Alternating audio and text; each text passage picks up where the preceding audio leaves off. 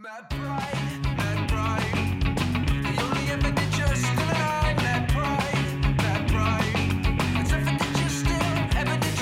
можем проследить путь от цеховых команд металлического завода, созданных в мае 1925 года, до создания профессионального коллектива в 1936 году. Поэтому датой основания футбольной команды «Зенит» Ленинград следует считать май 1925 года.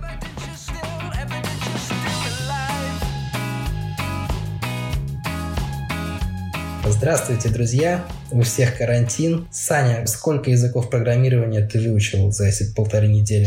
12. Серафим, как твой mindfulness? На самом деле, меня очень сначала воодушевила эта тема всеобщего онлайн-образования, но в какой-то момент я понял, что все это переоценено, потому что на самом деле состояние такое, что, во-первых, работать мы не прекращали, и как-то времени не прибавилось, собственно, на онлайн-образование. Да? Тот час, который ты якобы не тратишь на дорогу до офиса, это на самом деле миф. Потому что не получается так, что в обычное время я бы уже через час сидел у компьютера, значит, я сяду сейчас прям на час раньше, чтобы еще изучать PHP там, или Python. Во-вторых, какое-то подвешенное состояние, связанное с этим вирусом, непонятно, что будет дальше, и как-то не позволяет расслабиться и заняться онлайн-образованием все равно. С вами был шеф-редактор «Новой газеты» в Санкт-Петербурге Серафим Романов. И здесь еще бывшие журналисты Александр Андреев и Алексей Шунеев. Привет, Саня. Честно говоря, мне кажется, что мы и офлайн образование всегда переоценивали. Вообще сама идея образования выглядит все более сомнительной с годами. Да еще и на фоне всего вот этого. Да, мне кажется, что это, с другой стороны, идеальное время как раз для того, чтобы погружаться в самые неожиданные вопросы. Вот это хорошо. То есть, времени на это нет, его и раньше не было. Но, с другой стороны, чем менее вопросы осмысленные, тем интереснее в них погружаться. Мы никогда просто в достаточной степени не фрустрировали.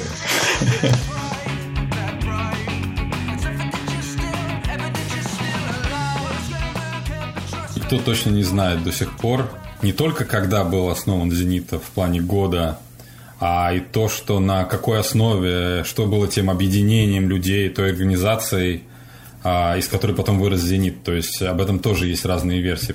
И мне кажется, что в первую очередь как раз-таки имеет смысл разобраться со вторым вопросом, потому что если с датой основания действительно могут быть разночтения, да, что считать датой основания, там, первую игру, не знаю, первую тренировку, то вот с тем объединением людей тут разных толкований быть не может. Либо оттуда пошел «Зенит», либо не оттуда. Довольно логично, мне кажется. Это звучит абсолютно обоснованно. И мне кажется, здесь есть вещи, которые понятны. Есть один спорный момент, но который, наверное, уже разрешен как несущественный. Это, в конечном итоге, конечно, упирает нас в вопрос основания, вопрос наследования между командами и так далее. Но прежде всего нужно договориться о том, что мы признаем, что «Зенит» в нынешнем виде, «Зенит» как клуб наследует той ленинградской команде «Зенит», которая существовала в позднее советское время, не знаю, после войны, и наследует сталинцу.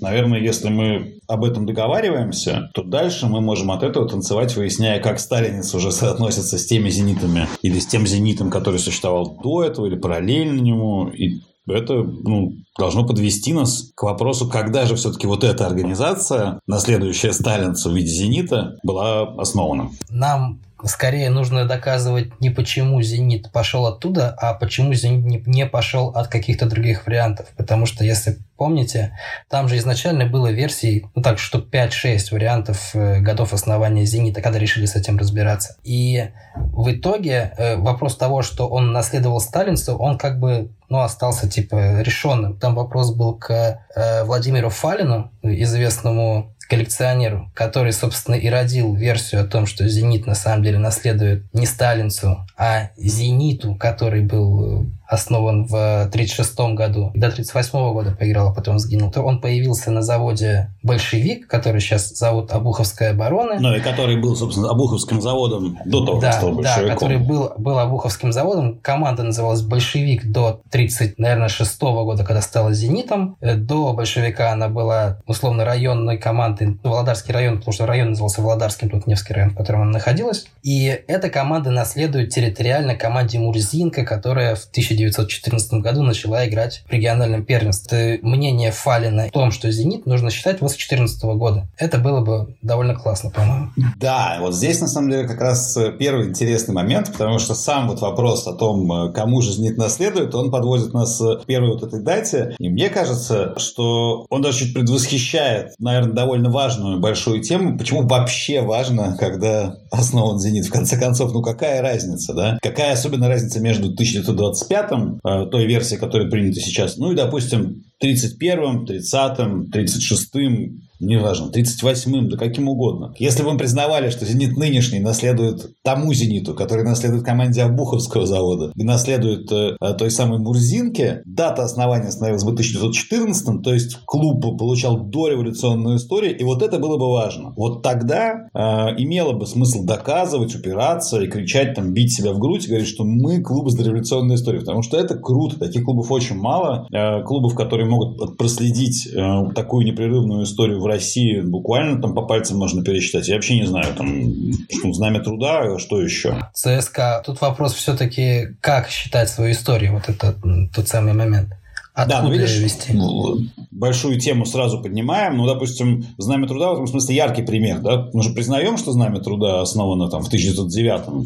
Наверное, все признают. Хотя, в общем, это спорный вопрос. Это же не называлось «Знаменем труда». У них было много разных названий. Мы уверены, что эта команда наследует той? Наверное, уверены. Потому что есть конкретный завод, есть группа людей, они вместе играют. Их, в конце концов, переименовывают даже не по собственному почину, а по причинам сугубо политическим. Несомненно, это одна и та же команда. Просто название у нее остается, ну, то, к которому в большей степени привыкли те, кто за эту команду болеет. Но вот с Мурзинкой, мне кажется, вопрос же решился, потому что и сам Владимир Фалин уже к тому моменту, когда была собрана та самая знаменитая комиссия, вышедшая в итоге с решением дате основания в виде 1925 года, отказался от той версии. Они же разобрались, посмотрели и признали, что да, классно было бы, Обуховский завод, все круто, на том заводе люди гоняли, они были «Зенитом», но все-таки они прекратили существование, а сталинец это название подхватил. Ну, это, наверное, тоже упирает нас, вот этот вопрос упирает нас в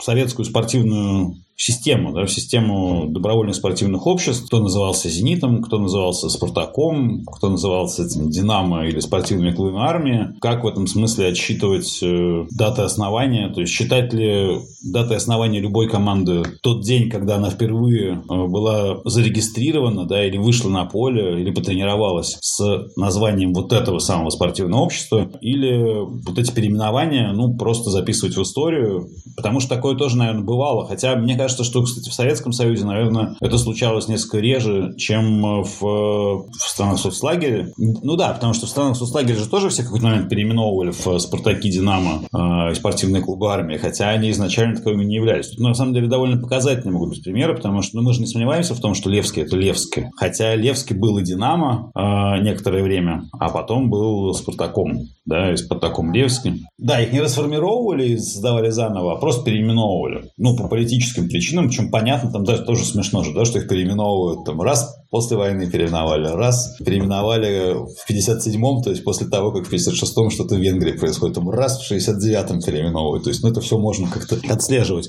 У нас, понятно, происходило чуть по-другому, но мне кажется довольно убедительным тоже то, что, к сожалению, до Мурзинки мы родословно привести не можем. Наверное, нужно это пояснить, да? 39-й год, футбольная команда «Зенит», которая принадлежала Обуховскому заводу, расформировывается, а футбольная команда «Сталинец», которая была на Ленинградском металлическом заводе, переименовывается в «Зенит», потому что сам завод переходит из добровольного спортивного общества «Сталинец» в добровольное спортивное общество «Зенит», потому что из тяжелой электроники, из ведомства тяжелой электроники он переходит в ведомство военное, а добровольное спортивное общество военного ведомства – это «Зенит».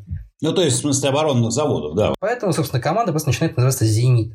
И были вопросы к предыдущей команде, но, в принципе, они снимаются очень легко. Ты просто смотришь на состав Сталинца 39-го года и «Зенита» 40-го года. Ты понимаешь, что это одни и те же люди. То есть, никаких вопросов, что это может быть не та команда, нет. Да, то есть, это одни и те же люди. При этом, например, из «Зенита» того самого, который из Обуховского завода и который растворяется как-то в непрофессиональном футболе, там никого не появляется. То есть, вопросов нет. Это вот те же самые люди со Сталинца играют здесь, а оттуда даже никого туда не пригласили. Вообще никого, ни одного человека. Было пара новых человек с «Красной Зари», с другой команды ленинградской. Да, ну и плюс там, по-моему, еще есть ссылка на мемуары, да, по-моему, Иванова. Собственно, он просто сам пишет, что нашу команду сталинец переименовали в «Зенит». Мы получили новое название. Правильно я понял, что вопрос о том, что «Зенит» произошел от сталинца, это мы уже считаем решенным вопросом. В чем тогда загвоздка? Сталинец – это команда, которая организована на Ленинградском металлическом заводе имени Сталина. Вопрос в том, когда эта команда, еще не называвшая сталинцем, потому что сталинцем команда стала в 1936 году, когда появились добровольные спортивные общества, когда эта команда или эти команды на этом Ленинградском металлическом заводе появились в принципе. Можно считать 1936 год первого розыгрыша чемпионата СССР годом начала сталинца самого, безусловно. Но сталинец, он возник вот на месте команд, в него вошли игроки из команды ЛМЗ, Ленинградский металлический завод. А когда эти команды появились? Вот в этом загвоздка. Ну, мне кажется, что здесь есть еще один вопрос. Вот разумно тоже Серафим спрашивает о том, считаем ли мы происхождение от сталинца решенным, почему тогда вообще о чем-то мы говорим. Здесь, на самом деле, есть еще более глобальная, мне кажется, штука. Наверное, довольно легитимным вопросом со стороны может быть и то, почему вообще мы не ведем историю «Зенита» с 2003, например, года, когда вот появилось акционерное общество. Вот клуб в нынешнем виде, в нынешней форме собственности возник именно тогда. Ну, или, допустим, еще какие-то даты более поздние, которые мы могли бы найти в его истории и отчитывать ее, фактически с нуля. Ну, наверное, понятно, почему мы этого не хотим. 25-й год явно круче, чем 2003. Несомненно, он круче, и вообще любая вот эта дата в истории, она, соответственно, позволяет нам захватывать какие-то ключевые исторические точки. Если мы начинаем с 2003 года, у нас нету, соответственно, ни 84-го года, ни 80-го, ни, что очень важно, 44-го, да, который, во многом для истории «Зенита» такой основополагающий. Конечно, это значительная дата в сознании любого болельщика. Мне просто кажется, что очень важно этот 44-й год отметить, говоря об условном противостоянии 25-го и, допустим, 36-го. Какая разница? Он никаким образом не посягает на 44-й. Собственно, до 44-го ничего значительного в нашей истории, кроме самого факта основания футбольной команды под названием «Зенит» или «Сталинец» или команда ЛМЗ не происходило. Там мы можем, по-моему, вполне имеем право ее подвинуть, прежде всего, в интересах права. Но мы понимаем, что это сталинец, потому что нам важны несколько пунктов. То есть, если мы возьмем «Зенит», который с завода «Большевик», он нам не даст финал Кубка СССР 1939 года, как достижение «Зенита». Смотри, мы могли бы, грубо говоря, разменять финал на дореволюционную историю, но историческая правда нам этого сделать не позволяет. Вполне убедительно историки, и мы вслед за ними можем подтвердить только одно. Сталинец – это была та же самая команда, которой после передачи Ленинградского металлического завода наркомату вооружений стал называться «Зенит». Просто ввиду ведомственных перестановок. «Зенит» тот самый Обуховский, он сгинул, и, соответственно, команда Мурзинка продолжения, к сожалению, не получила. То есть, может быть, сейчас есть какая-нибудь команда с таким названием, и с симпатичной датой основания 1914, как у Левски. Но это все-таки немножко другая история, хотя и тоже симпатично. Это классно. Но, кстати, говоря про 2003, почему это было невозможно? Потому что указ Виталия Мутко о том, что нужно бы разобраться с корнями «Зенита», он был в 99 году подписан. А тогда «Зенит» попал в Интертото, уже провел сезон до этого в Кубке УЕФА, и нужно было понять, что у тебя с историей. А истории на 100% забетонированной у «Зенита» не было. Мутко издал указ о том, что нужно решать вопрос об исторической дате образования футбольного клуба «Зенит». Комиссия заседала 1,5 раза. И в итоге именно результатом работы этой комиссии стал 25-й год. Мы можем проследить путь от цеховых команд металлического завода, созданных в мае 1925 года, до создания профессионального коллектива в 1936 году. Поэтому датой основания футбольной команды «Зенит Ленинград» следует считать май 1925 года. И получилось удобно, что можно было сразу 75-летие отметить. Нет, потому что указ подписали 31 мая 2000 года, через 5 дней после предполагаемого 75-летия. Можно считать, что в этом случае было удобно, что 75-летие можно не отмечать, соответственно, не тратить на это денег.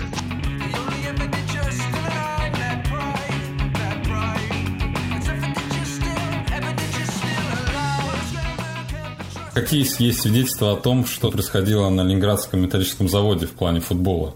Прямая цитата из документа, который подписали в «Зените» 31 мая 2000 года. Первые упоминания о создании цеховых команд относятся к 1925 году. Эту информацию мы имеем из двух источников. Первое – из ленинградской газеты «Спартак», о создании в мае 4 цеховых команд и из воспоминаний Александра Кузьмина, игрока одной из этих команд. Эти воспоминания были опубликованы в справочнике «Футбол 85».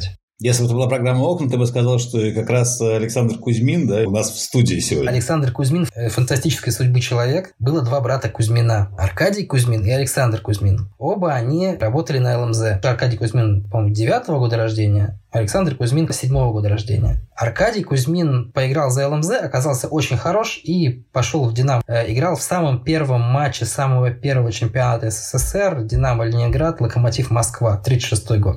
Он поиграл за «Динамо», и в блокаду он умер. Либо в 1942-м, либо в 1944 году. Александр Кузьмин, его старший брат, чьи слова и есть одно из доказательств. После войны еще играл в хоккей с мячом. Очевидно, означает, играл в футбол, потому что послевоенное и предвоенное время одна команда летом играет в футбол, зимой играет в хоккей с мячом. Я не нашел про него вообще ничего, кроме вот интервью. На ЛМЗ я поступил в 1924 году. Помню, как организовывались команды. Желающих играть хватило на 3 состава. В первую, самую сильную, вместе со мной вошли, и перечисляет фамилии. И другие. Нас обеспечили мячами, бутсами, формой. Никакого упоминания 1925 года здесь нет. И вот это и есть вот тот источник первый. Это второй источник. Первый источник – это то, что названо в документе газеты «Спартак». Организованы 4 футбольные команды. Костюмами, мячами, бутсами ребята обеспечены. Это 1925 год, май месяц. Заметка, которая называется «Спартак растет к лету». Заметка с металлического завода. Ну, это уже хоть что-то. И тут мы упираемся в легкое противоречие. Юрий Павлович Лукасяк утверждает 2 разные вещи в 2 разных интервью. В одном он говорит, что к концу года юнкоров, которые приписывали несуществующие заслуги заводам, высекли. И выяснили, что на самом деле никакой команды не было создано в 1925 году. Вот фарфоровый завод, он лежит здесь целый год, как в фильме «Отпуск в сентябре». В другом интервью Юрий Павлович Лукасяк утверждает, что в августе тот же самый юнкор Бодряков публиковал опровержение. То есть говорил о том, что запланированное не исполнено на Ленинградском металлическом заводе. Кроме того, Юрий Павлович, опять же, как главный источник по данному вопросу, говорит, что в финансовой отчетности завода нет никаких свидетельств о том, что были потрачены деньги на футбольную команду. Сами футболисты позволить себе футбольную форму не могли. Да, это было нереально. Я думаю, что даже с мячом большие проблемы были бы, не говоря уже о таких вещах, как форма и тем более обувь. В общем, наверное, в среднем люди вообще одну пару обуви тогда имели. Какие бутсы, это несерьезно. Да, там, кстати, интересно тоже, что Юрий Павлович говорит о том, что комиссия по культуре, да, если я не ошибаюсь, заводская, занималась в том числе и спортным инвентарем. Он, по-моему, перечисляет, что они закупали тогда, что закупались шахматы, лодки, по-моему, палатки, но точно не футбольная какая-то экипировка. И вот мне кажется, что это подводит нас к очень важному вопросу, что же все-таки мы хотели бы считать датой основания, потому что лично для меня моя идея, она цепляется именно за вот эти самые траты. Но, в общем, там, короче говоря, ничего не было. И более того, вроде бы, опять же, как утверждает Лукасяк, и в 29-м году ничего там не было. Никакого футбола там, по сути, не существовало. Это звучит довольно убедительно, ну, просто потому что, если вернуться к тому, как заседала та самая комиссия, все это было в каком-то пожарном порядке. Видимо, Дата Виталию Леонтьевичу самая ранняя виделась самая привлекательная, поэтому, как только прозвучал 25-й год, то ее быстро побежали, записали, а дальше сам же Юрий Павлович рассказывает, что все согласились подписать соответствующий документ. Он какое-то время артачился, в конце концов устал и сказал: слушайте, ну если вам так надо, давайте 25-й и будет. И подписал, что там это было, не знаю, меморандум, коммюнике от соответствующей комиссии. Кстати, вообще-то, между прочим, это говорит, вся эта история все равно говорит в пользу Виталия Леонтьевича Мутко. Собрал комиссию человек, позвал туда Фалина, Лукасяка. Люди заседали, что-то выясняли, изучали документы, хотя на самом деле он точно так же мог бы всякой комиссии любую дату записать и отправить в УЕФА. У меня вот возник такой вопрос. Насколько в те времена, в принципе, был развит заводской футбол? Как часто у заводов были свои футбольные команды, предприятия играли в футбол? Потому что меня смущает малое количество источников, на самом деле. Потому что если команда была, были люди, которые играли в нее, была заводская печать, многотиражки. Про заводскую печать. Газета называлась «Полюстровский гигант», газета ЛМЗ, но ее еще не существовало в 25 году. Поэтому все, на что можно было опереться, это вот журнал «Спартак», единственный в городе. В начале 30-х годов команды появляются именно на предприятиях. В 1935 году уже спортивными обществами предприятия стали объединять. Видишь, как раз Юрий Павлович Лукасяк, опять же, без него здесь никуда, потому что он, наверное, главный специалист по этому времени и вообще по футбольной истории такой раннеленинградской в нашей стране, городе и мире. Он как раз говорит, что команда Ленинградского металлического завода, она в конце 20-х где-то там играла. То есть сама команда, она, в общем, существовала. Но она существовала, судя по всему, на тех же клубных принципах, то есть на принципах случайного объединения, на которых существовали когда-то, кружок любителей спорта. Вернее, на близких каких-то основаниях. То есть в 29 году, когда вот он говорит, ничего на заводе не было ни мячей, ни сеток, ни бутсов, ни инструкторов физкультуры, команда по союзу металлистов, то есть по вот тому самому наркомату, не помню там чего, она где-то играла. Но тогда, до 1931 года, играть за завод мог кто угодно.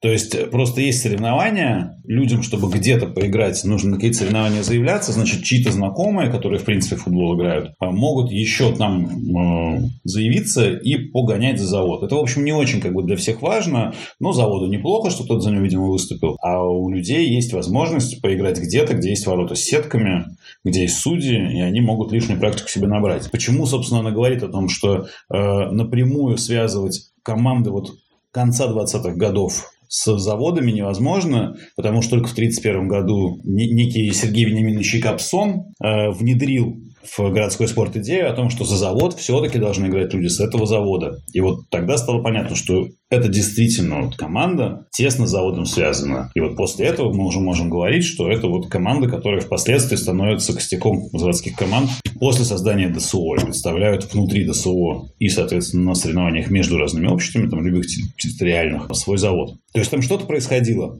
но это что-то вроде как происходило достаточно спонтанно. И где там, кто играл. На самом деле, ведь, опять же, тоже хороший момент по поводу прессы, по поводу многотиражек, справочников и всего такого подобного.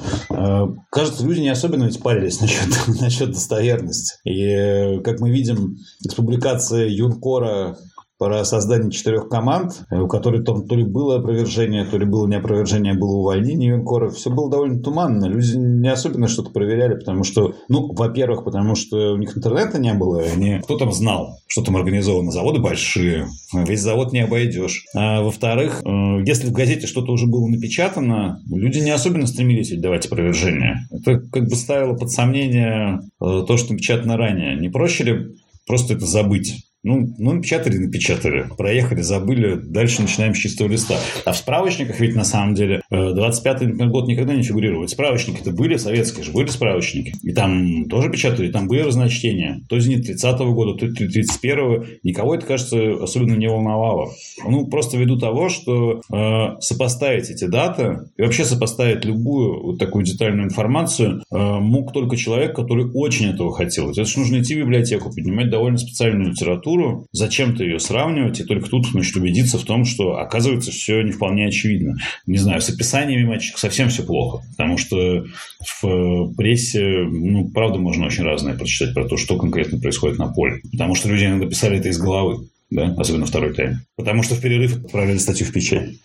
То есть до 1931 года мы вообще не можем говорить о том, что на базе завода была какая-то постоянный состав игроков, которые постоянно участвовали в матчах, и вообще, что это называлось какой-то постоянной командой, об этом свидетельств никаких нет. Возьми просто людей, которые на работе ходят играть в футбол после работы. Там 5 из них там объединятся и где-нибудь сыграют. Какую дату они выберут датой основания своей команды? Первую игру в каком-нибудь турнире? Или когда они впервые собрались и поиграли на работе у себя?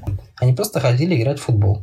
Да, но видишь, вопрос, что они ли ходили, или просто в том числе и они. Если бы тогда эти самые ребята объединились, если бы это было похоже хотя бы на ситуацию дореволюционную, если бы они собрались потом и сказали, мы 4 года уже играем, давайте сегодня зарегистрируемся, а историю свою постараемся вести с более раннего времени, лично у меня вопросов бы не было. То есть, если бы мы знали, что футбольный клуб «Зенит», как когда-то, например, футбольный клуб там «Коломяги», да, или кружок любителей спорта дореволюционные, зарегистрирован тогда-то, но мы бы знали, что в своих мемуарах, в какой-нибудь газетной публикации его основатели заявляли о том, что лично мы отсчитываем свою историю там, с 31 октября, не знаю, 1899 года. У меня, как у болельщика, не было бы вопросов, ну хорошо, он зарегистрирован тогда-то, но мы сейчас, поскольку можем выбрать дату любую, мы не привязаны к юридическим каким-то тонкостям. Давайте считать датой основания тогда, когда они собрались поиграть. Но про этих людей, которые собирались тогда на ЛМЗ, мы не знаем ничего. От них не осталось таких воспоминаний, не осталось какого-то дня, не осталось первой тренировки.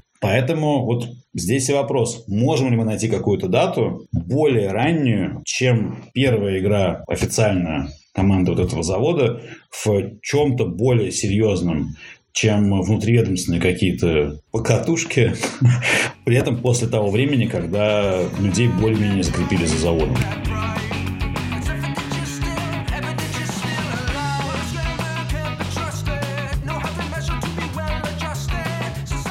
Вопрос такой. Юрий Павлович Лукасяк. Если он не нашел какой-то источник, значит ли это, что этих источников не существует? Тут вопрос даже скорее не в поиске источников, а в том, чтобы договориться, что считать и откуда считать.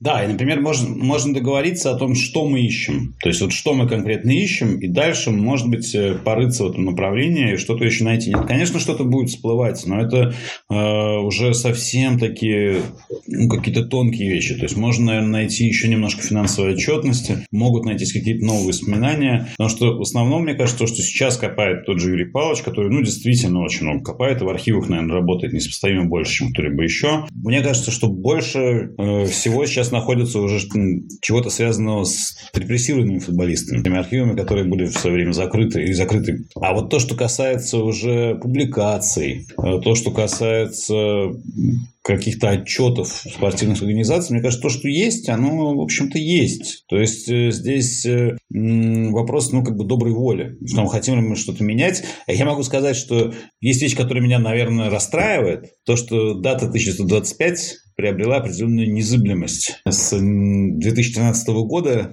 дата 1925 стала частью эмблемы «Зенит». Вошла в новую стрелку, на самом деле, по сугубо техническим причинам. Заказали обновленную стрелку вместо немодной с мячиком и корабликом у британского, по-моему, агентства World Foreigns, которое с работой справилось достаточно плохо, поскольку не имело опыта работы с кириллицей. Да? Стрелка получилась кривоватой, заказали известному шрифтовому дизайнеру Леру Дурману ее подправить. Получилось ли лучше или хуже, может быть, не очень удачно, но это не так важно. Но в любом случае стрелка, которая раньше смотрела слева направо, несколько наверх, стала смотреть горизонтально и, соответственно, стала заваливаться направо. Когда она стала заваливаться направо, то ее вписали в некий виртуальный условный квадрат, и в правой нижней части нужно было что-то подставить. Туда подставили дату 1925, которая является официальной датой основания клуба, и таким образом она закрепилась. Вот представить, что стрелку опять переделают, дозаменив дату, дозаменив на более позднюю, мне уже очень трудно. Хотя, по причинам, которые частично мы уже называли, поменять ее на какую-то дату из 30-х годов, на мой взгляд, можно было безболезненно. И вообще в этом было бы мощнейшее проявление силы. Мы разобрались, посмотрели. Вы знаете, все-таки не 25-й, а 30 какой-нибудь, да, об этом, может, мы еще с вами договоримся сами. Но в любом случае мы чуть-чуть моложе «Спартака», да и ладно. В любом случае мы явно не команда без дореволюционной истории. Все остальное – это частности, которые, тем не менее, очень важны, но важны, мне кажется, просто по той причине, что, футбольное боление, оно же есть про вот эту всякую... В общем, наверное, ерунду с точки зрения здорового человека. Какая разница? Это же очень интересно. И мне кажется, что самый крутой в данном случае клуб не тот, который самую раннюю дату поставил в качестве этого основания, а самую честную. А если он еще и по этому поводу упоролся, долго искал, копался, привлекал каких-то хороших людей. В лучшем случае, вообще-то было бы здорово, если бы им еще и за это заплатили, за эту работу, но на это, наверное, рассчитывать никому не приходится. Я не про нас сейчас, я скорее про Юрия Павловича. То было бы, вообще круто. Вот это ход, это мощь. Но так, наверное, было бы вряд ли. Мы-то, конечно, Помладше «Спартака» получаемся в любом случае. В любом случае, конечно. Не существует единой традиции для наших команд, для русских команд, российских, советских. Московский ЦСКА ведет свое летоисчисление с 1911 года, когда было основано общество любителей лыжного спорта. В том месте, где потом появилась футбольная секция, из которой вышла ЦСКА. Это территориальный принцип, он понятен. Если мы говорим он понятен, хотя не бесспорен вообще-то, если на то пошло. Именно о том и речь. Он совершенно не бесспорен. «Спартак» появился в 1935 году, в 1934-м. Предшественниками «Спартака» называется команда, в которой играл Старостин. То есть, где играет Старостин, там и «Спартак». Они считают себя по Старостину. «Зенит» считает себя по заводу. Несколько наспех собранных летом 1930 года цеховых команд послужили основой для образования популярнейшей сейчас ленинградской команды, называвшейся сталинцем до 1940 года. 1930 год. Несколько наспех собранных команд. Фигурирует также в справочниках в 1931 год. 1931 год – это год, когда заняли 3-е место на чемпионате города. То есть по первому значимому достижению команды Ленинградского металлического завода. Что из этого более справедливо? Что из этого важно? Не особо-то понятно. Смотри, мне кажется, что здесь, конечно, на основе консенсуса какого-то, вопрос только консенсуса кого это должно было бы решаться. Меня бы, в принципе, наверное, устроил консенсус какого-то ограниченного круга тех же футбольных историков. Но, вот смотри, 1931 год, да, первое достижение. Но первое достижение – это, наверное, не дата основания команды, тоже немножко странно. То есть, это как-то удивительно. Они же как-то тренировались, где-то еще играли. Есть довольно простое предложение. Вот смотри, Юрий Павлович говорит о том, что не было куплено формы, не было куплено ничего для футбола в 25-м, 26-м, допустим, годах на ЛМЗ. Я бы искал очень конкретную вещь. Когда на деньги завода, комиссии по культуре, был приобретен футбольный мяч для ЛНЗ. Вот как только мы находим вот эту дату, как только мы находим тот день, когда эти деньги были отпущены, или тот чек, который в магазине выписали за этот мяч и принесли его на завод, чтобы читаться, мне кажется, что мы имеем полное право, при том, что мы считаем доказанность преемственности «Зенита» со сталинцем бесспорной, считаем преемственность с ЛМЗ бесспорной, вот она, мне кажется, дата, которую смело можно бить в качестве татуировки. То есть, этот мяч обязательно должен был куплен заводом, да? Просто мне кажется, что мяч, купленный не заводом, мы никогда не найдем. Мы не можем этого отследить. Я вообще не знаю, можно было на завод приносить свой мяч и с ним играть? Мне кажется, его нельзя было вынести потом. Пойди докажи, что это мяч твой собственный. Если бы мы знали что-то другое, если бы у нас был какой-то еще источник, который могли бы опереться, то, наверное, да, это вполне мог быть мяч, купленный не заводом. В конце концов, завод тут выступает чем-то вроде генспонсора, да, скорее, чем какой-то движущей, то есть основополагающей силы. Мне ничего лучше, в голову не пришло.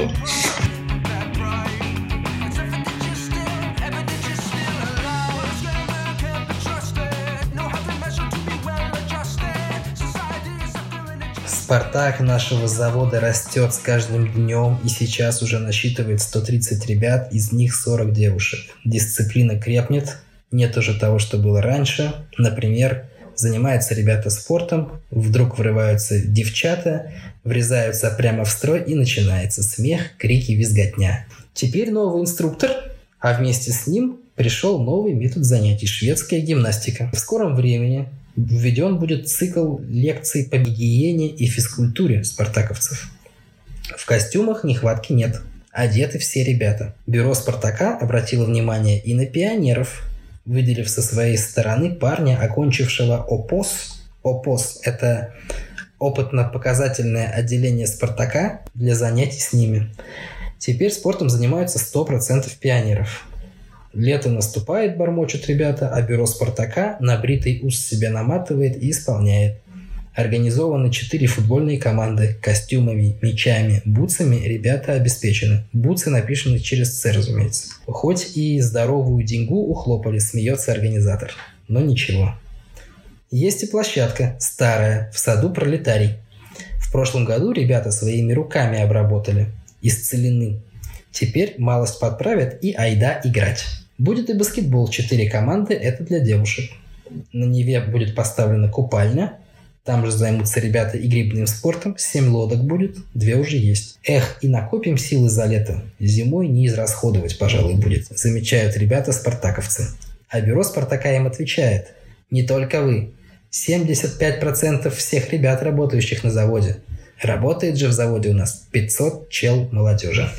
Юнкор Бодряков. То есть сослагательное наклонение касается только покупки каких-то вещей для других видов спорта. Лодок, грибного вида спорта, то, в чем, собственно, Юрий Павлович не сомневался, что они были куплены, вероятно.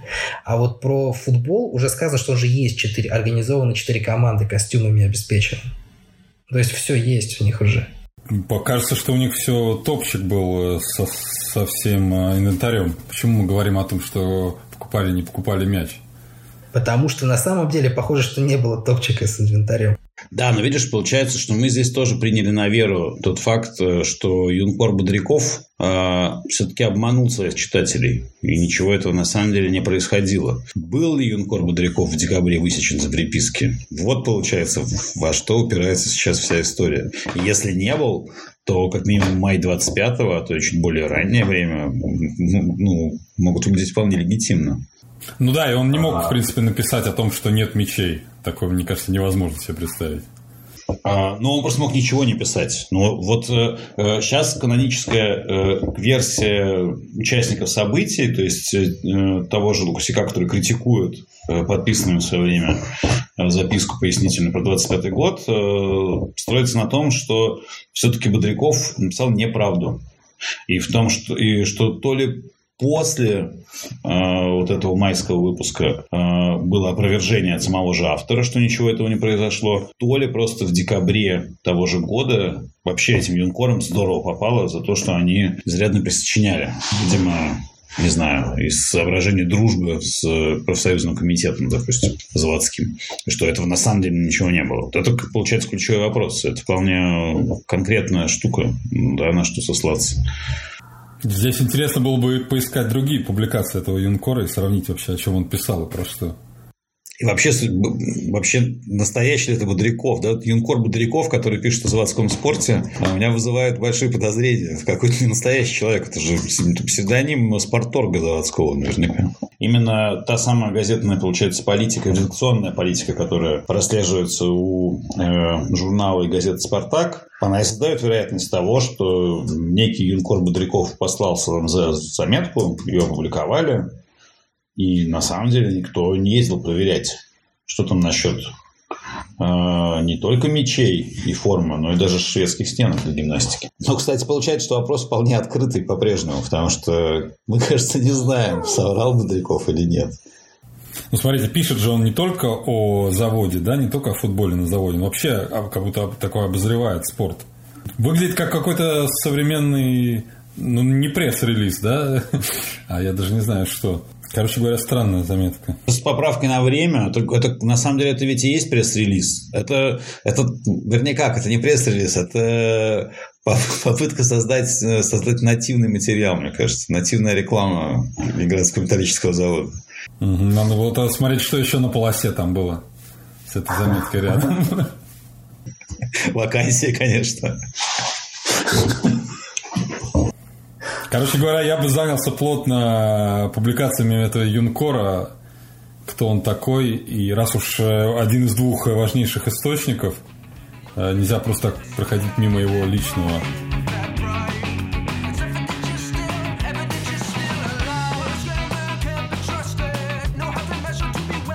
Вся эта история подводит нас к следующему, что есть несколько очень конкретных вопросов, на которые нужно дать ответ, чтобы разобраться с датой по-настоящему.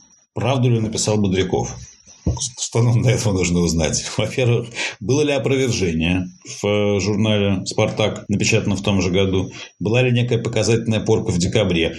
Возможно, это реально каким-то образом установить, потому что прежде всего нужно понять, что имеет в виду Юрий Павлович, который к этой порке отсылает. Во-вторых, существуют, вероятно, документы комсомольской организации. Может быть, хотя я не знаю, конечно, хранятся ли какие-то ничтожные протоколы порки каких-то юнкоров в 25-м году. А может, и хранятся. Не знаю. Если мы выясняем, что действительно написана была неправда, это возвращает нас К вопросу следующему. Что мы знаем о команде ЛМЗ, когда она появилась? Я вам в этом случае предлагаю отчитывать дату рождения с покупки мяча. Потому что, когда я принес тут свой личный мяч, мы знать не можем. Но если нет, тогда остаются, наверное, те самые даты, на которые ссылаются справочники. Хотя, опять же, вот Юрий Павлович ведь пишет, что его общее такое методологическое несогласие с Владимиром Фалиным, что тот любит опираться на справочники. В справочниках люди могли писать что угодно. Собственно, вот сейчас написано 25-й год. Мы, тем не менее, ставим это под сомнение. Хотя, казалось бы, с чего бы люди написали 25-й, пусть будет 25-й. Мне просто кажется, что еще очень важно признать сам факт того, что эти вопросы существуют. Ответить на них было бы важно, а главное, что если вдруг дата основания окажется чуть более поздней, это хоть и несколько укорачивает тени предков, осеняющие нас, все-таки укорачивает их не критически. Имеет смысл отсчитывать от того момента, когда вообще на заводах в СССР и в том числе на Ленинградском, в принципе, начали играть в футбол, когда эта игра появилась, когда она распространилась. Скорее всего, как мне кажется, если и на других заводах стали появляться команды, то с большой долей вероятности, что на металлическом заводе она тоже появилась. Примерно в том же году. По крайней мере, люди начали интересоваться футболом, начали объединяться как-то между собой. И, наверное, из этих людей, кто первый играл, наверное, уже сформировалась первая какая-то более-менее постоянная. Штука-то в том, что они играли все равно всегда. Пример Обуховского завода, с которого пошла команда «Большевик», ставшая «Зенитом». Не тем «Зенитом», который «Зенит» сейчас. Но другим «Зенитом», да. Там же была команда, считай, она большевиком стала в 25-м году. До этого она была командой Володарского района, хотя была все равно командой Обуховского завода «Большевик». Ну да, до этого она была, собственно, Мурзинкой, которая тоже была командой Обуховского завода. Да, то есть она была всегда. Нет, ну видишь, если бы мы знали, что наш «Зенит» наследует именно той команде, у нас тоже вопросов бы не было. Она бы как раз отчитывалась с Мурзинки с 2014 года.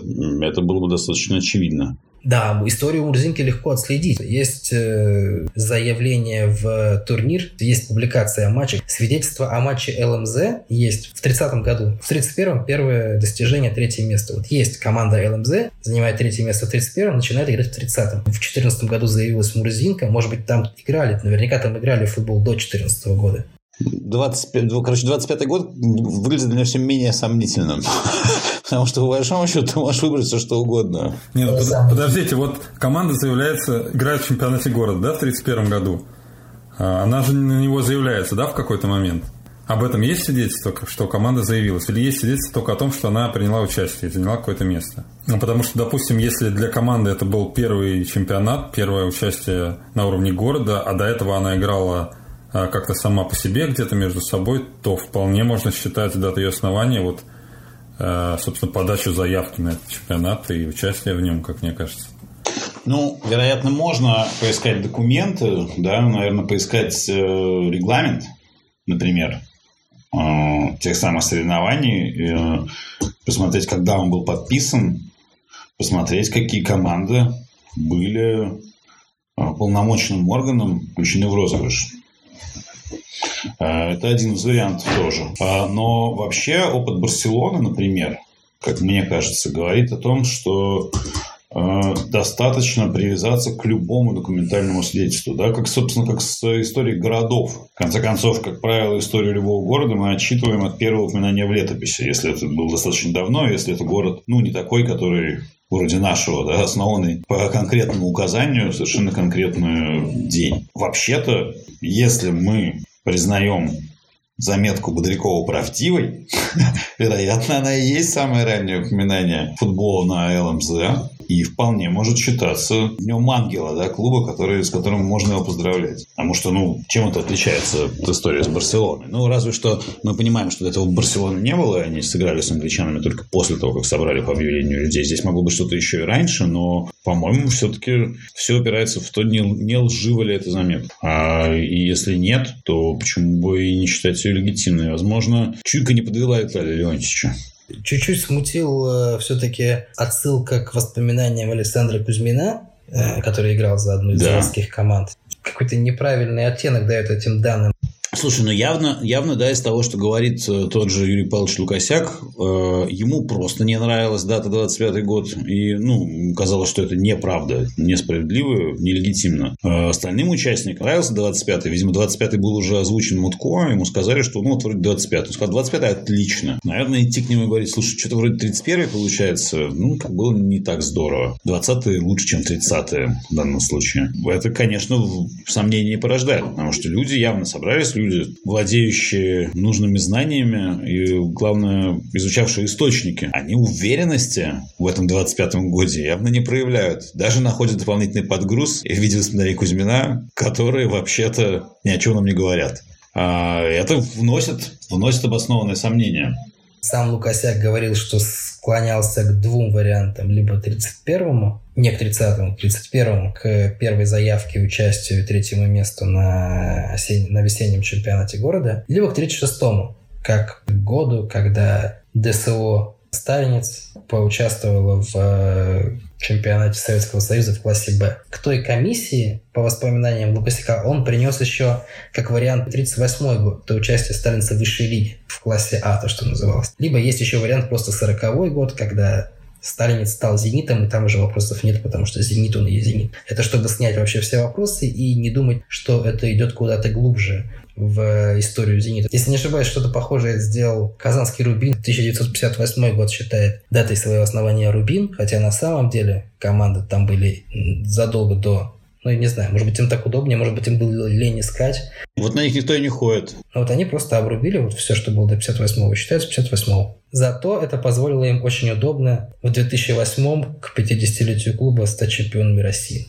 40-й это поздно. Потом, слушай, мне кажется, что вообще вот эту историю с ДСО, с переименованиями нужно иметь в виду. Правда, довольно странно вести историю именно от дня, когда команда стала «Зенитом», получила нынешнее название. Это, в конце концов, не имело никакого отношения ни к конкретной команде, ни к Ленинграду. Это имело отношение исключительно к каким-то играм высокоуровневым, в которых эти команды перебрасывались из организации в организацию. Отмерять этим тоже достижениями тоже кажется странным, потому что какая разница, в какой там лиге кто сыграл? Принципиально же в тот момент, когда люди играть начали. Могло ли в 25-м году не быть футбола на ЛМЗ? Я, например, уверен, что там точно играли в шахматы, 100%. Могли ли там не играть в футбол? В футбол играли, конечно же, те, кто работал на ЛМЗ. Должны были играть, несомненно. Был стадион, который построили в конце 20-х годов. КСИ, который потом убрали, и там еще один корпус завода. Да, там осталась одна стенка сейчас от одной из трибун. Стенка это сейчас является частью какого-то корпуса, какого-то склада. Но это, несомненно, бывшая часть трибуны. Она там в каком-то плохом состоянии находится, осталось от нее совсем мало, но больше от нее ничего не осталось. Да, потому что завод расширяли, и поэтому стадион оттуда убрали. Тогда получается, что да, дата Мутко выглядит все более очевидной.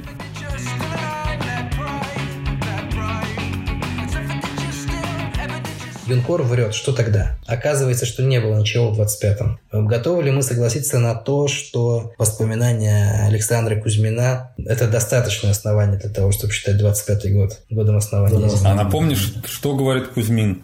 Календарь-справочник, 85-й год, после чемпионства «Зенита» 84-го года вышел. Соответственно, там историческая справка про «Зенит» называется «Так начинался «Зенит». На ЛМЗ я поступил в 1924 году, вспоминает один из ветеранов заводского футбола Александр Кузьмин. Помню, как организовывались команды. Желающих играть хватило на 3 состава. В первую, самую сильную, вместе со мной вошли Семенов, Клюев, Белозеров, Голубков и другие. Нас обеспечили мячами, бутсами, формой, предоставили место для тренировок. Правда, это был обыкновенный пустырь рядом с бывшим когда-то здесь заводом. Но желание играть было так велико, что мы своими силами выправили его, поставили ворота и сколотили сарайчик-раздевалку. Никакого упоминания о том, что это было в 25-м году, нет. На ЛМЗ я поступил в 1924-м, а дальше вот эта вот история без упоминания 25-го года.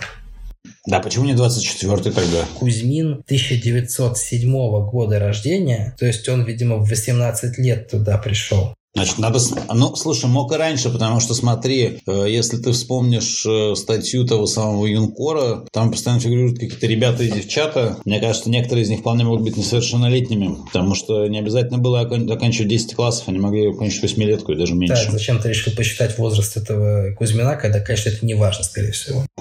Это могло быть важно, понимаешь, если брали 18 лет, то мы могли бы посмотреть дату его рождения, понять примерно в каком месяце он поступил, и, например, смотреть, понятно, что не зимой же они начали тренироваться, значит, смотреть эту дату уже от постройки сарайчика-раздевалки. Кстати, тоже вот чем не вариант. Нужно выяснить, когда был сколочен сарайчик-раздевалка. Мне нравится. Я правильно понимаю, что вот со слов Кузьмина не следует, что это был 25-й год? Нет, мне кажется, не следует. Ну да, то есть могли и в 21-м играть уже, и в 22-м, и в 19-м, правильно?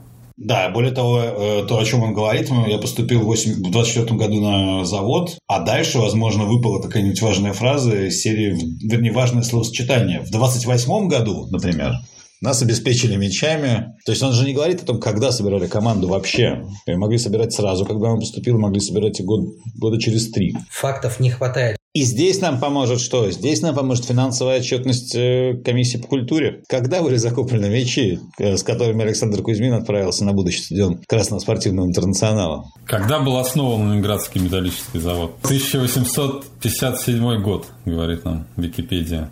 Но тогда, скорее всего, по футболе там еще не знали. Когда футбол пришел в СССР, в Россию? Почему Фален так был важен в истории с комиссией? Его находка позволила отметить столетие русского футбола не в 1998 году, как планировали, а в 1997 году. То есть, получается, русский футбол начался в 1897 году.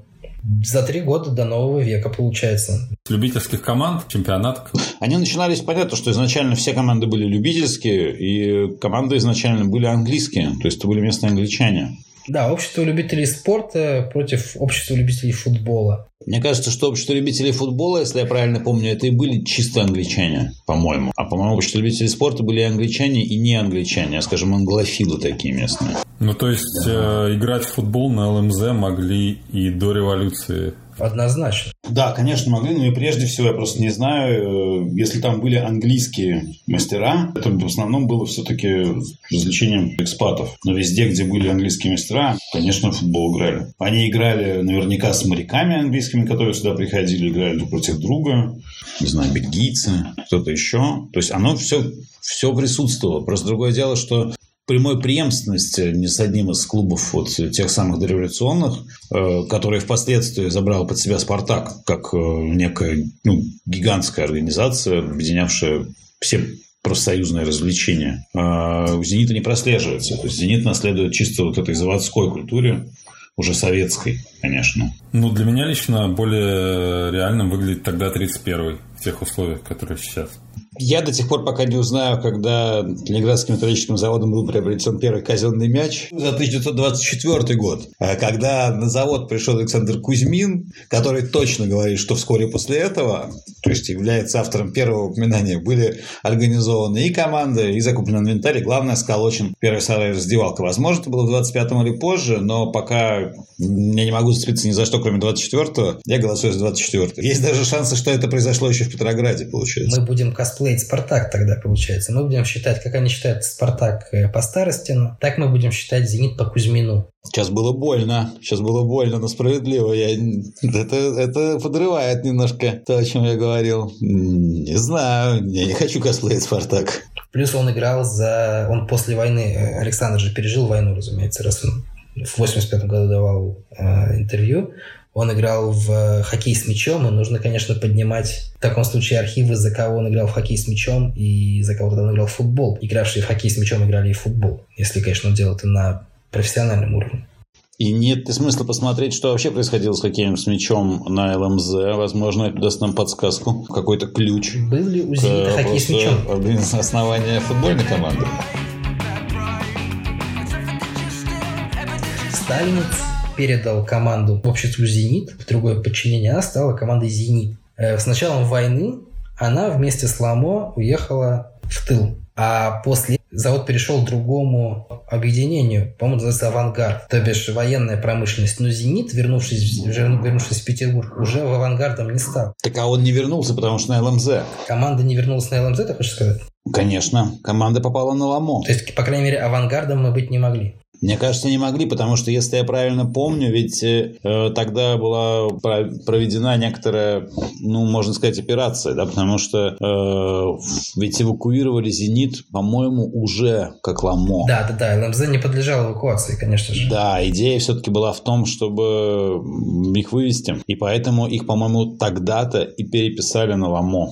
Есть циничное предположение, что, возможно, на ЛМЗ не было достаточной уверенности в квалификации футболистов в качестве рабочих. В принципе, обманов-то уже нет, и года с 36-го, в принципе, все понимают. Мы, конечно, говорим, что это рабочие, но все понимают, что невозможно. Да, скорее всего, они не было большой заинтересованности в том, чтобы здесь оставить. То есть эти рабочие, они как бы выделяются в отдельную касту такую, да? Которые футболистами становятся. Да, но некоторые, собственно, и были оформлены уже инструкторами физкультуры. Некоторые даже ведь не работали именно у станков. Они могли проводить какие-то занятия, а чаще просто числились как физкультурники, фактически были профессиональными спортсменами. У кого-то из зенитовских ветеранов, причем таких вот матерых, то есть людей, которые играли в очень какие-то лохматые годы, там, не знаю, 50-е, 60-е, что кое у кого уже в трудовой книжке были записи игрок команды мастеров. Что, кстати, было, кажется, не вполне законно, и, видимо, была ошибкой отдела кадров. Но, тем не менее, такие записи точно у кого-то были. Когда человека просто записывали игроком на завод.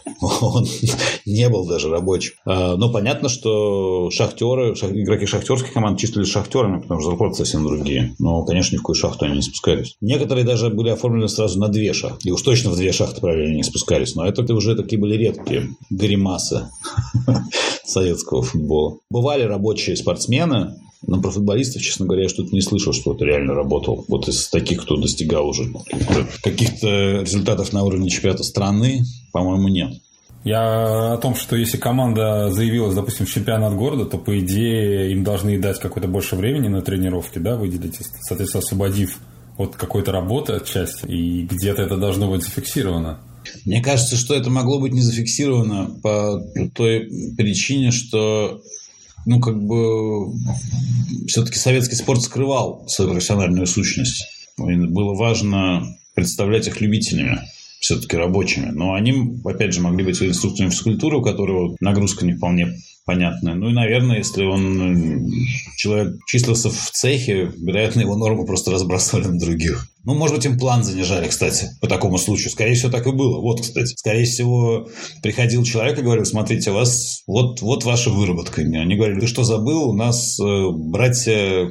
Кто там, Алексеева числится в цехе. Говорил: да, давайте снизим немножко норму, потому что понятно, что они работать не будут. А какая была идеологическая цель? Для чего это все было? Это было ради спорта, ради развития спорта, ради популяризации деятельности своего завода?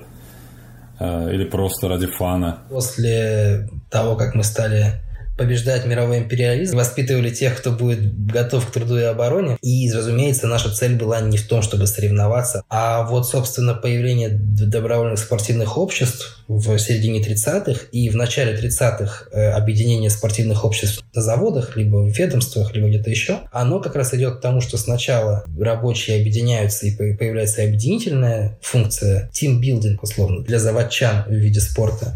А начиная с 35-36, когда появляется ДСО, уже профессиональная именно спортивная вертикаль, которая позволяет заниматься спортом. Остается вот это вот противоречие о том, что мы заводчане, но мы футболисты. Зенитовцы – сотрудники завода «ЛАМО», динамовцы – это сотрудники Министерства внутренних дел, армейцы ЦСКА, СКА – это военные, они действительно военные, они действительно были... Да, у них звания. Да, у них действительно были звания. Но, конечно, эти звания были фейком, безусловно. Да, но цель, конечно, выведение именно их в разряд профессионалов, наверное, была в их успешном участии в международных соревнованиях. Просто по-другому то есть было организовано, это было более спорадически, кто-то просто приезжал в гости или ездил в какие-то турне, но все-таки идея была в том, чтобы показать, что наши любители, в общем-то, заводские ребята, сейчас, значит, надерут задницу, неважно, вашим профессиональным спортсменам, будь то турки, британцы или немцы, неважно. Да, ну а так, конечно, это цель была, чтобы ваши заводские вот эти ребята были просто здоровыми, сильными, несомненно, для предстоящего участия в мировой войне. Ну и надо сказать, что, кстати, та самая туризм, спорт и молодежная политика некоторые результаты в этом смысле все-таки дали. Плюс еще, конечно, нужно было отвращать людей от пьянства в свободное от работы время. Ну да, это, конечно, немножечко анекдот в итоге, что типа русские спортсмены не пьют не курят и так далее. Конечно, все пили и курили и все остальное. Но они пили и курили, конечно. Они как минимум те 2 часа, которые они тренировались или играли, они хотя бы не пили. Это уже большая победа. Кстати, знаешь, интересный момент, но это уже, видимо, не имеет отношения к изначальной нашей теме, но тоже интересно, что, во всяком случае, начиная с 50-х годов, когда начинают наши выезжать более-менее регулярно, да, куда-то играть, ну и когда там ездит «Динамо» играть в Англию, когда «Зенит» ездил куда-то там играть, или всех же еще перемешивали, то есть усиливали команду обязательно мастерами из совершенно произвольных клубов, просто тех, кто подходил тренеру по позициям. Ведь там была, кстати, не только история о том, чтобы показать себя, хотя это было очень важно, ведь это же были деньги, потому что тогда уже на Госкомспорт, или как он тогда назывался, выходили импресарио иностранные, спортивные, которые организовывали эти туры для советских команд, допустим, по Англии, продавали билеты, очень щедро платили советскому спортивному этому ведомству, но не футболистам. То есть это как бы был еще и способ просто заработать для государства денег. То есть мы сейчас пришлем вам как бы ребят из Советского Союза,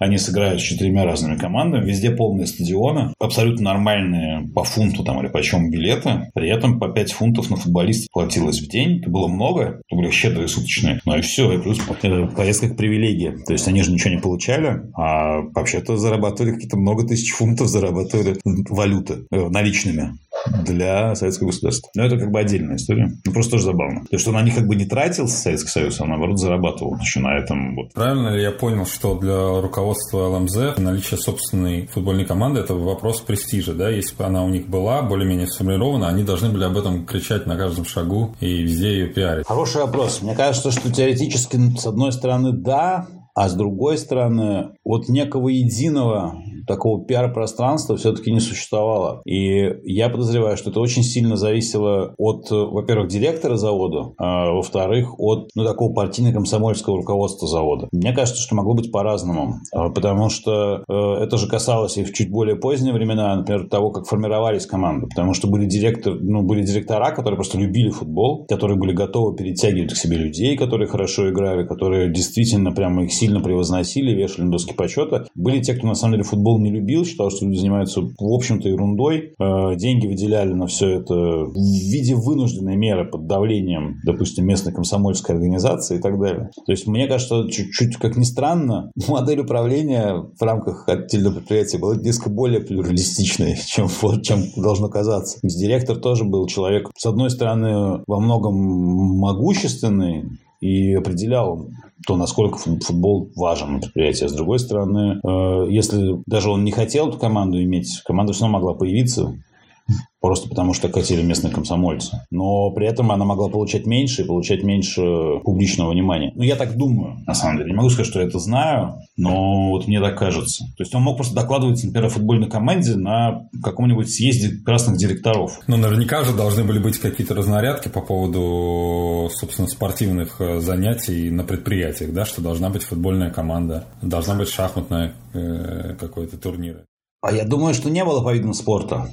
Я думаю, что был только показатель, который во многом священным остается для Министерства спорта Российской Федерации до сих пор. Это то самое общее количество занимающихся. Чем занимающихся, в каком виде спорта, физкультурой, это как бы было не очень понятно. А тем более, что еще, наверное, разницы между спортом и физкультурой не было, потому что не было профессиональных спортсменов, а была чисто физкультура. Пожалуйста, занимайтесь. А при этом, собственно, тогда вот в эти спортивные секции могло все что угодно попадать. Мотоциклизм, прыжки с парашютом, такие чисто военно-прикладные дисциплины тоже могли попадать. Мне кажется, там все что угодно в кучу могло быть с вами. Но просто футбол, кажется, это дешево, помимо всего прочего. Вот его большое преимущество по сравнению с мотоциклизмом или прыжками с парашютом, так уж точно очень дешево. Я просто думаю о том, что мог ли молодой Александр Кузьмин воспринимать футбол как социальный лифт, когда он пришел на завод. Потому что из его воспоминаний это выглядит как кружок по интересам, да, что они сами сказали сарай и все такое. То есть как-то руководство завода здесь где-то в стороне. Или же все-таки для рабочих это был какой-то профит.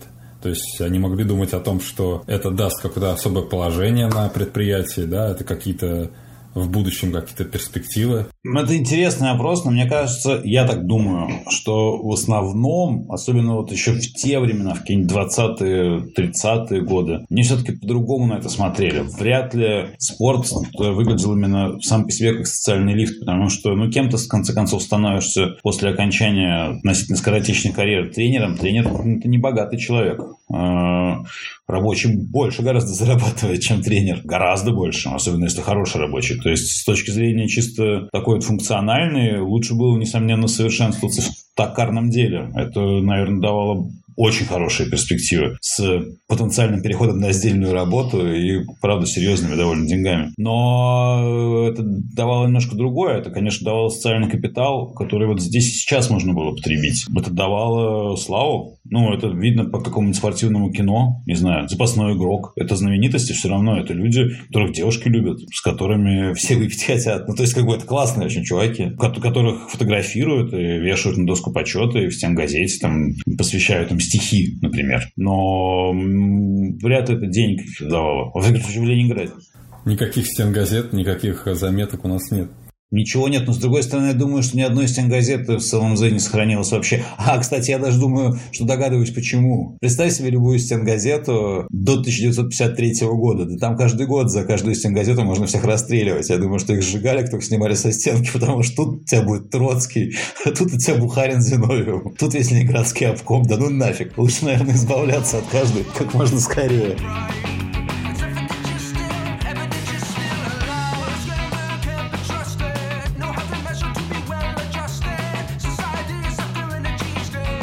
Первое известие о футбольных командах «Красная Заря» восходит к 1922 году, когда они стали выступать в районных соревнованиях. ЛМЗ, они не знали, что это будет важно когда-то. И они не занимались централизованной организацией своих спортивных команд, заявлением их на какие-то турниры. Мы в итоге знаем, что к 1931 году они созрели. А сколько времени до этого была там команда, какая она была, сколько их было. Красная Заря, зато, которая частично влилась, в «Зенит», если я не ошибаюсь, каким-то образом органически связана с заводом Эриксон, на котором мы имеем удовольствие сидеть вне карантина. Кстати, да. Да, это это, собственно, команда нашего завода, где теперь находится наш бизнес-центр. Все закруглилось, история закруглилась. Да, я думал, что она закруглится на том, что мы сойдемся, что у нас Кузьмины, а у них Старостина, но нет, не получилось. Вообще предлагаю считать «Зенит» правопреемником любой команды, в которой, начиная с 22 года, не играли братья Старостина. В принципе, тоже вариант, мне кажется. Вы же знаете теорию Мединского о том, что не важно, что на самом деле случилось, важно то, что выгодно государству в данный момент. Как это государству нужно интерпретировать, так и на самом деле и было. Просто мы должны поэтому... Правильно, мы во многом этим занимаемся, мы же решаем, что нужно нам в данном случае. Я придумал, что я хочу. Я хочу считать датой основания «Зенита» поступление на завод Кузьмина. Просто 24-й год поступления Кузьмина на завод. Да, меня устраивает. Это не заставит нас углубляться в дебри. Мы не станем моложе, что, возможно, для кого-то важно. Мы чуть-чуть станем старше, но это не сильно принципиально. Мне очень нравится. Более того, это создает нам нового важного культурного героя, собственно, Кузьмина, о котором никто и слыхом не слыхивал. Да, это очень важный момент. Если вбить в гугле этого юнкора Бодрякова, то вам выдаст кучу заметок. Если вы вобьете Александр Кузьмин, я не думаю, что вы скоро выйдете на историю «Зенита». Я вообще нашел только одно упоминание Александра Кузьмина на сайте «Зенит History» в статье про братьев Кузьминых. У меня родилась идея памятника, который можно было бы установить где-то на батарейной дороге. Смотрите, молодой Александр Кузьмин беседует с юнкором Бодряковым